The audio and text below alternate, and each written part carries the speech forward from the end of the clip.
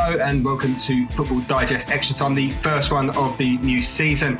I'm Ned Keating and I'm joined today by the Daily Mirror's chief football writer John Cross and Aaron Flanagan, online sports editor for the Daily Star. Gents, I trust you both well because obviously football is now and well and truly back. Obviously the Premier League, a brilliant opening weekend on that one. We'll obviously come on to some of the more interesting subplots a little bit later on. Brentford having a fantastic return to the top flight. Watford as well winning after one season away in the Championship.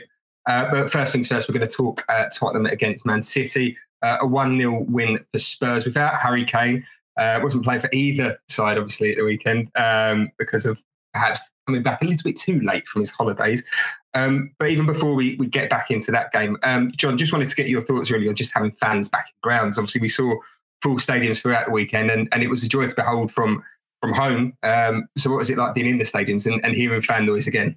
Oh, it was astonishing. I did two games over the weekend. I did Brentford Friday night and then Tottenham yesterday. And they're obviously two very different stadiums. Brentford's is really tight and compact and brilliant new ground. They've done it so well. But sometimes these new sort of grounds can, feel like a bit of a sort of a lower ground and not feel sort of up to standard and feel a bit, as if it's not really sort of Premier League or sort of higher divisions, but actually they've captured that atmosphere. It's fantastic. And it was rocking.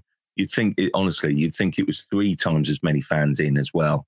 So that was fantastic. And what an occasion, for Brentford. And then Spurs, the big stadium experience, basically. It felt like you were going for a little sort of kind of small gig into a stadium gig on, sort of those are the differences really. And the band was absolutely brilliant on both occasions, really, because the stadium was fantastic, so noisy. And so, it was, I described it as raucous, sort of the White Hart Lane atmosphere. It was fantastic from first moment to last. It really gave Spurs that energy because, blimey, they were struggling first half. And the noise then sort of kind of swept them through. And it just, I have to say, it feels really, really strange as someone who has been lucky enough and fortunate enough to see so many games behind closed doors, then reduced capacities obviously right at the end of the season.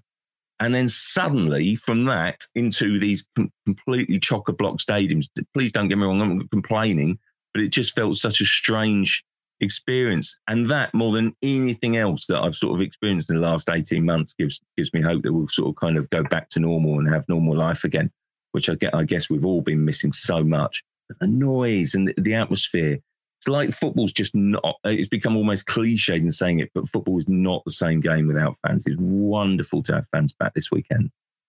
Aaron, you were in the away end at the Tottenham Hotspur Stadium yesterday. Obviously not the result that you wanted, but from a fan's point of view, probably similar to what John was saying there. It was just fantastic to be back. Almost, you probably felt like a kid at Christmas yesterday morning, I'm guessing, when you woke up and knew that you were going to watch your beloved City again. Yeah, I was lucky enough to also have a ticket when we played Tottenham in the Carabao Cup final. When we had to, I think, just 2,000 fans packed in. So I've kind of had a little bit of that experience of what it's like, being back in an away end.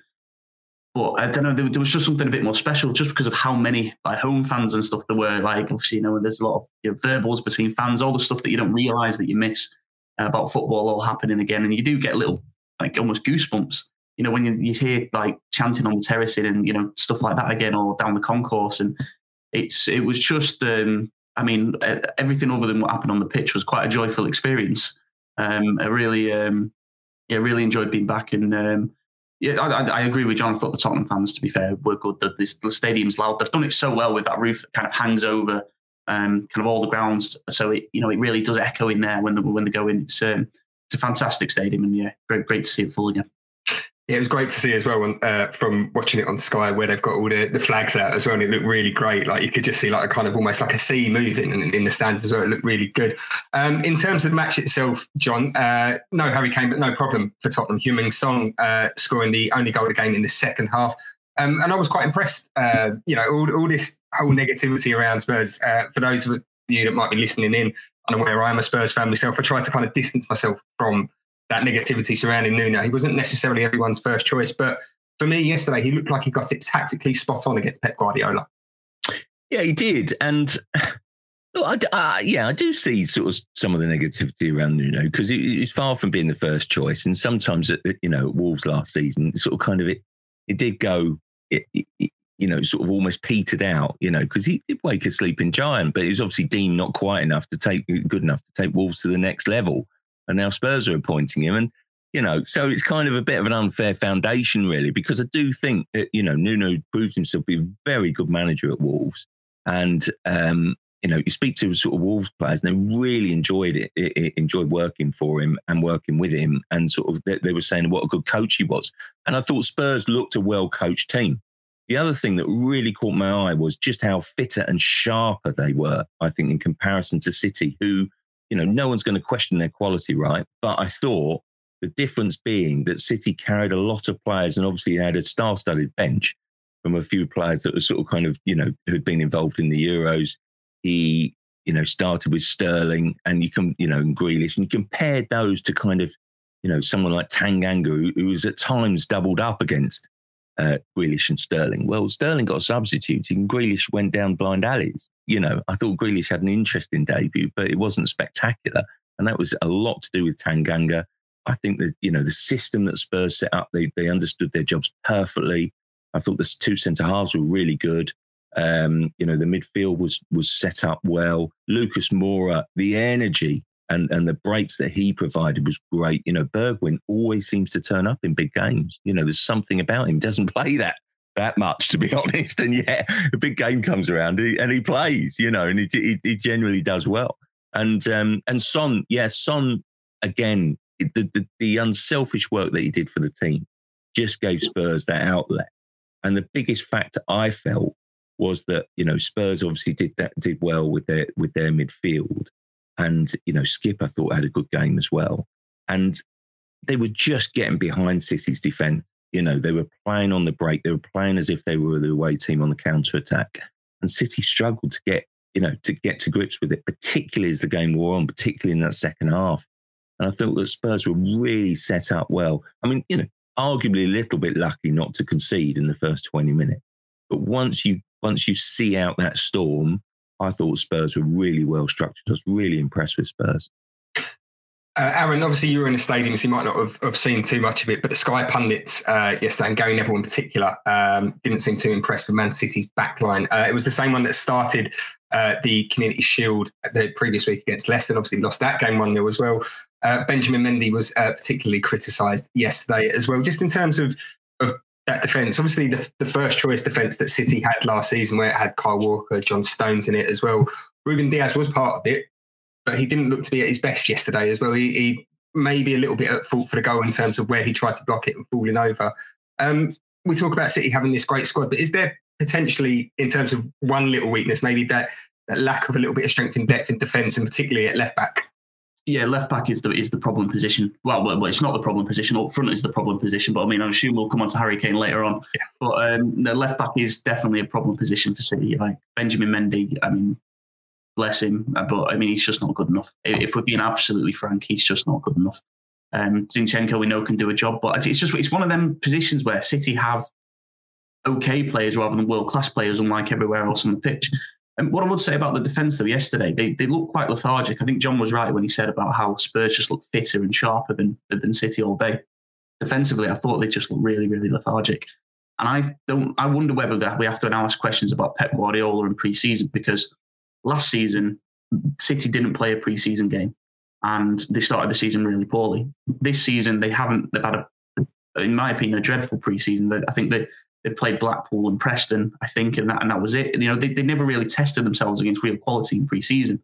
Now they're coming into a season and looking really kind of sluggish again for the second year in a row. And I do think maybe we've got to question Guardiola in his preparation for seasons, because this year the Premier League is going to be a hell of a lot closer than it was last year. And I don't think City can really afford to have that run where we get to the middle of October and, City is 6th, 7th in the table, because there's every chance Chelsea, Liverpool, United might have pulled away. But yeah, defensively, there's a few questions. But I mean, I'll be honest, I'm not overly concerned, because obviously I know that Bones is going to come back. Laporte's, going to hopefully be in the mix if he doesn't leave. And but yeah, a little concerning. And yeah, left back is a problem position. John, Aaron touched on it there briefly about the fact that we are going to talk about Harry Kane, and funnily enough, he is going to be the next talking point. You both mentioned it about how slow Man City looked, and especially in attack, kind of walking football, I think was the term that they used on Sky quite a lot, where they were, and it did seem like that in possession they weren't. When City can be quick and popping it around and knocking it in one-touch passes, teams can't live with them. But yesterday they weren't really doing that. I wonder if that's maybe because they were still lacking that focal point in attack. And you wonder if, where we spoke about Jack Grealish earlier and how he didn't maybe have the best of debuts, that if he did have an actual proper out-and-out number 9 in the middle to kind of maybe draw defenders away from or something to aim for in the box, that maybe it might have been a little bit different for Jack yesterday. Yeah, look, it felt a bit weird, really, post-match, asking Guardiola about, his lack of, his team's lack of a clinical finish and lack of a clinical finisher.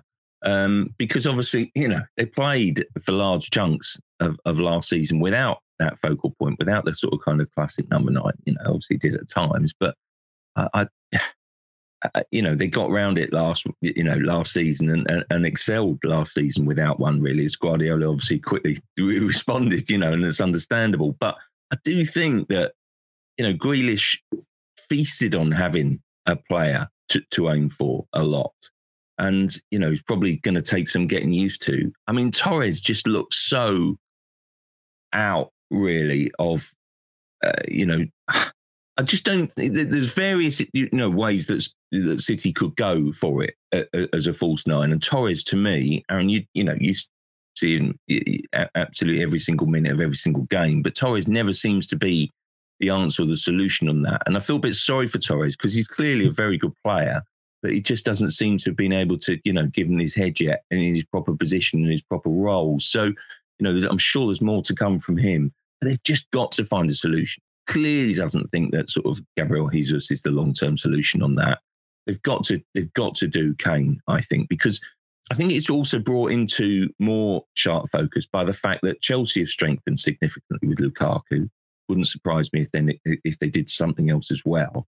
And then United look a lot stronger.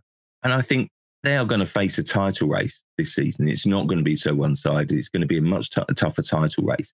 And I do think that they need that centre forward. And I think they need someone who's sharp, who's quicker, can drop, who can play, and, also be the front runner and sort of get on the end of crosses and give, the wide players something to aim at, particularly Jack Grealish, because he's been used to that at Villa. Well, the simple solution is Harry Kane, isn't it?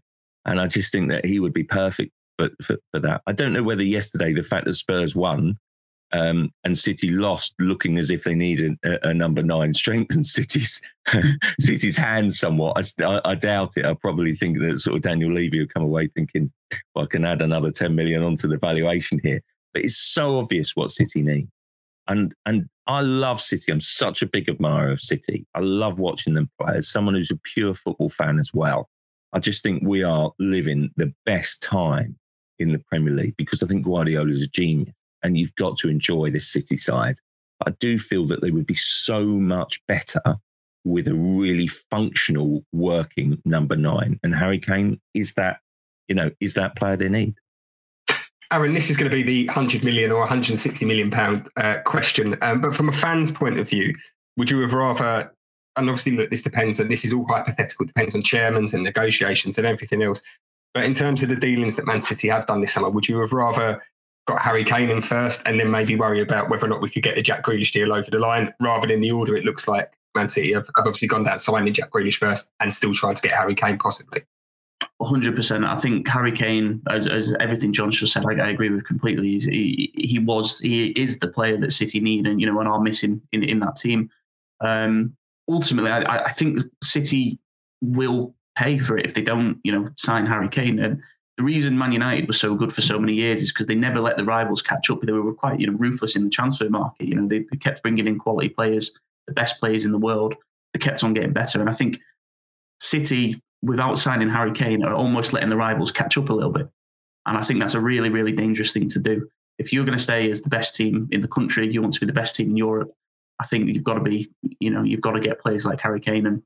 And yesterday just showcased that, City are not the complete package, unless they have a proper number 9. And John was absolutely right in that Gabriel Jesus probably isn't the answer to that. So they're going to have to invest. They're going to have to invest quite soon because I think there's only 2 weeks of the window left now, isn't there? And it's Yeah, I think there'll be serious questions if the deal doesn't get done, because yes, City lasted half of last season without a striker, but there were a lot of times last season as well where it didn't quite work as well. So yeah, I think Harry Kane is the one that we need. Grealish is, with the greatest respect to Jack Grealish, obviously a spectacular player, but he's almost much of a muchness in terms of what City already have. It's £100 million on a player who's never played in Europe, couldn't get into the England team in the Euros.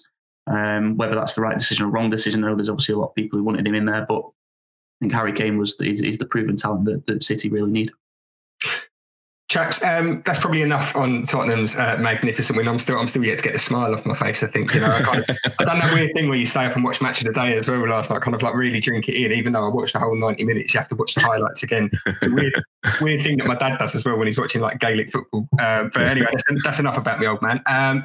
So Friday night, that's when the big kickoff was. Brentford taking on Arsenal. A brilliant win, as John touched on earlier in the show, obviously being there in the ground at the Brentford Community Stadium.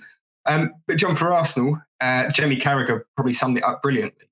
New season, but same old Arsenal. It was a lot of familiar problems that seemed to kind of haunt them on Friday night. Yeah, I mean, where do you want to start with the goalkeeper who's probably shaky and lacking confidence because he knows that they're trying to bring in a new goalkeeper, or the defence that basically Ben White, I felt really sorry for him. He was almost caught in the eye of the storm. And that's not a game to judge Ben White on, because you've got to have. Ben White's clearly a very good footballer, but you need someone alongside him, I think, as sort of a bit of a rock, really. And Pablo Mari's not that player. So they both look bad as a result. Or the midfield look, lacking Thomas Partey. I thought Lokonga actually looked decent, actually. So, up front where Martinelli struggled to get anywhere near into the game. Balogun, everyone's been talking about Balogun amongst the sort of kind of the Arsenal,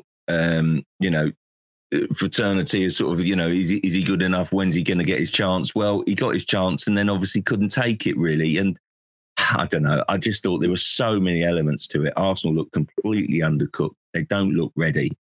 They look an absolute shambles at the moment. I mean, on and off the pitch, you'd have to say. I mean, fair play to the club. You've got to say, I think they'll burst through the £100 million barrier. I really do, in signing players. They've signed, Ben White for a lot of money. They've made, 24 million on two others to bolster the squad. There's no doubt about it. They're in the market for a goalkeeper, a big price. They would like to do a striker and another creative midfielder. Well, they're going to spend a lot of money and they are going to back Mikel Arteta to the hilt. Is that the right thing to do, though? I mean, that's the point, isn't it? I mean, it's full of belief in the manager. And I think as a manager, that's all you'd want, the full support and backing of the club. But are they getting the right deals done? Well, I do think at the end of the window, Edu, the technical director, I think a lot of people will be looking saying, well, let's judge him on this and whether this comes off. But I do think that perhaps the bigger question that's worrying fans is, and I think the fans generally have been quite supportive of Arteta.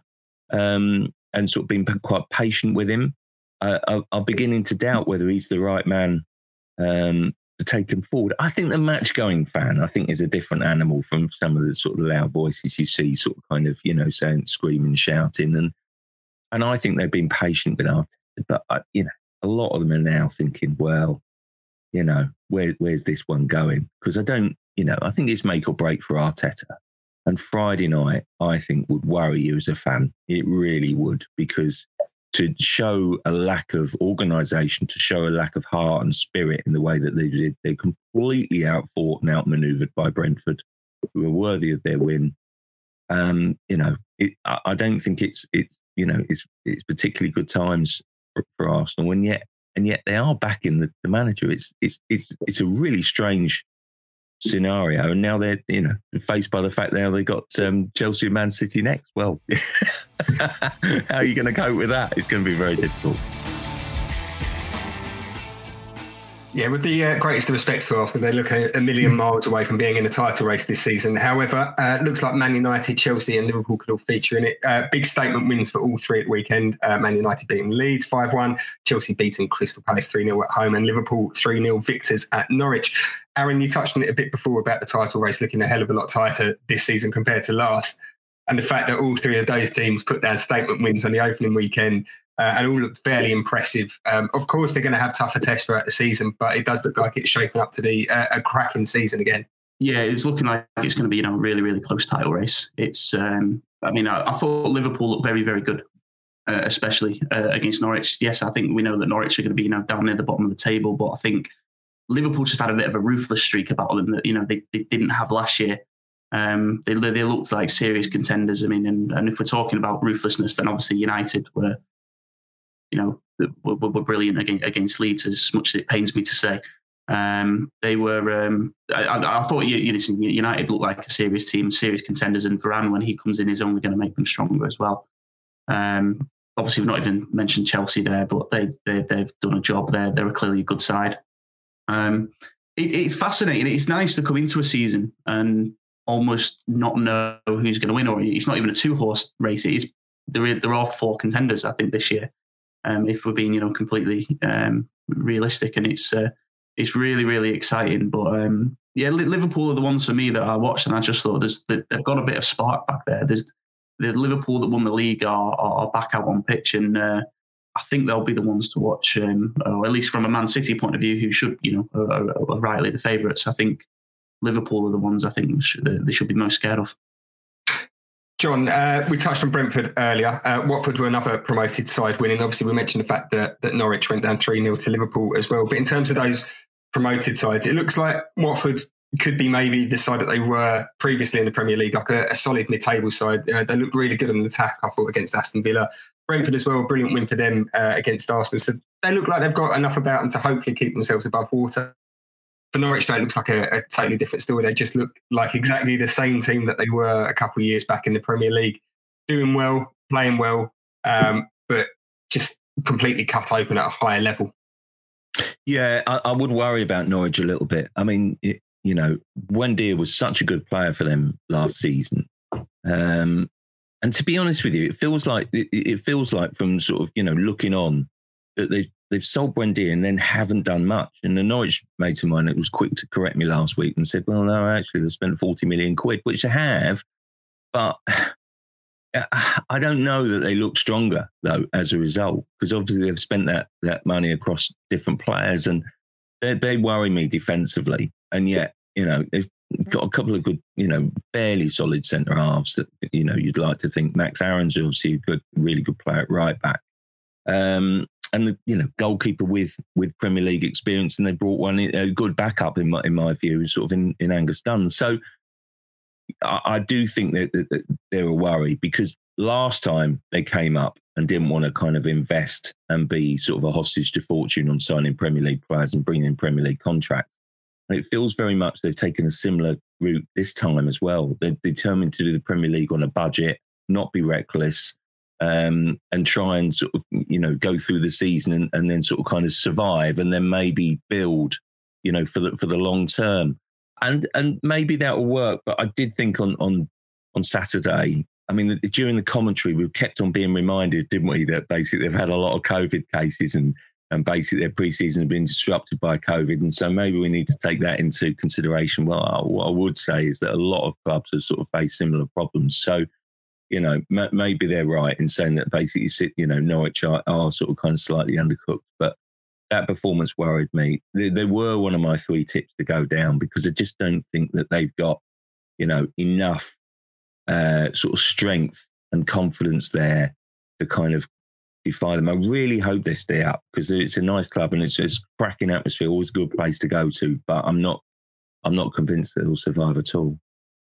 Aaron, was there anything else on the opening weekend that caught your eye at all? I thought perhaps maybe Rafa Benitez's win at Everton, kind of similar to Nuno, almost needed that win to kind of get his era off to a good start. I mean, he's definitely had a bit more of a troublesome start to life at a new club than Nuno has, definitely. And also, of course, Brighton coming from behind to get a good win up at Burnley as well. West Ham doing similar at Newcastle as well. Was there anything else that kind of caught your eye in that opening weekend? Yeah, I thought to Southampton, obviously, they end up losing to Everton. I think there's probably an opinion that a lot of people have that they're going to struggle this season, because obviously they lost Danny Ings, they've lost now Vestergaard, the centre-back, and I think there was a lot of questions about Southampton this season. Yes, they ended up losing to Everton, but what I think they have got that definitely works in their favour is that striker, Adam Armstrong, who they've brought in.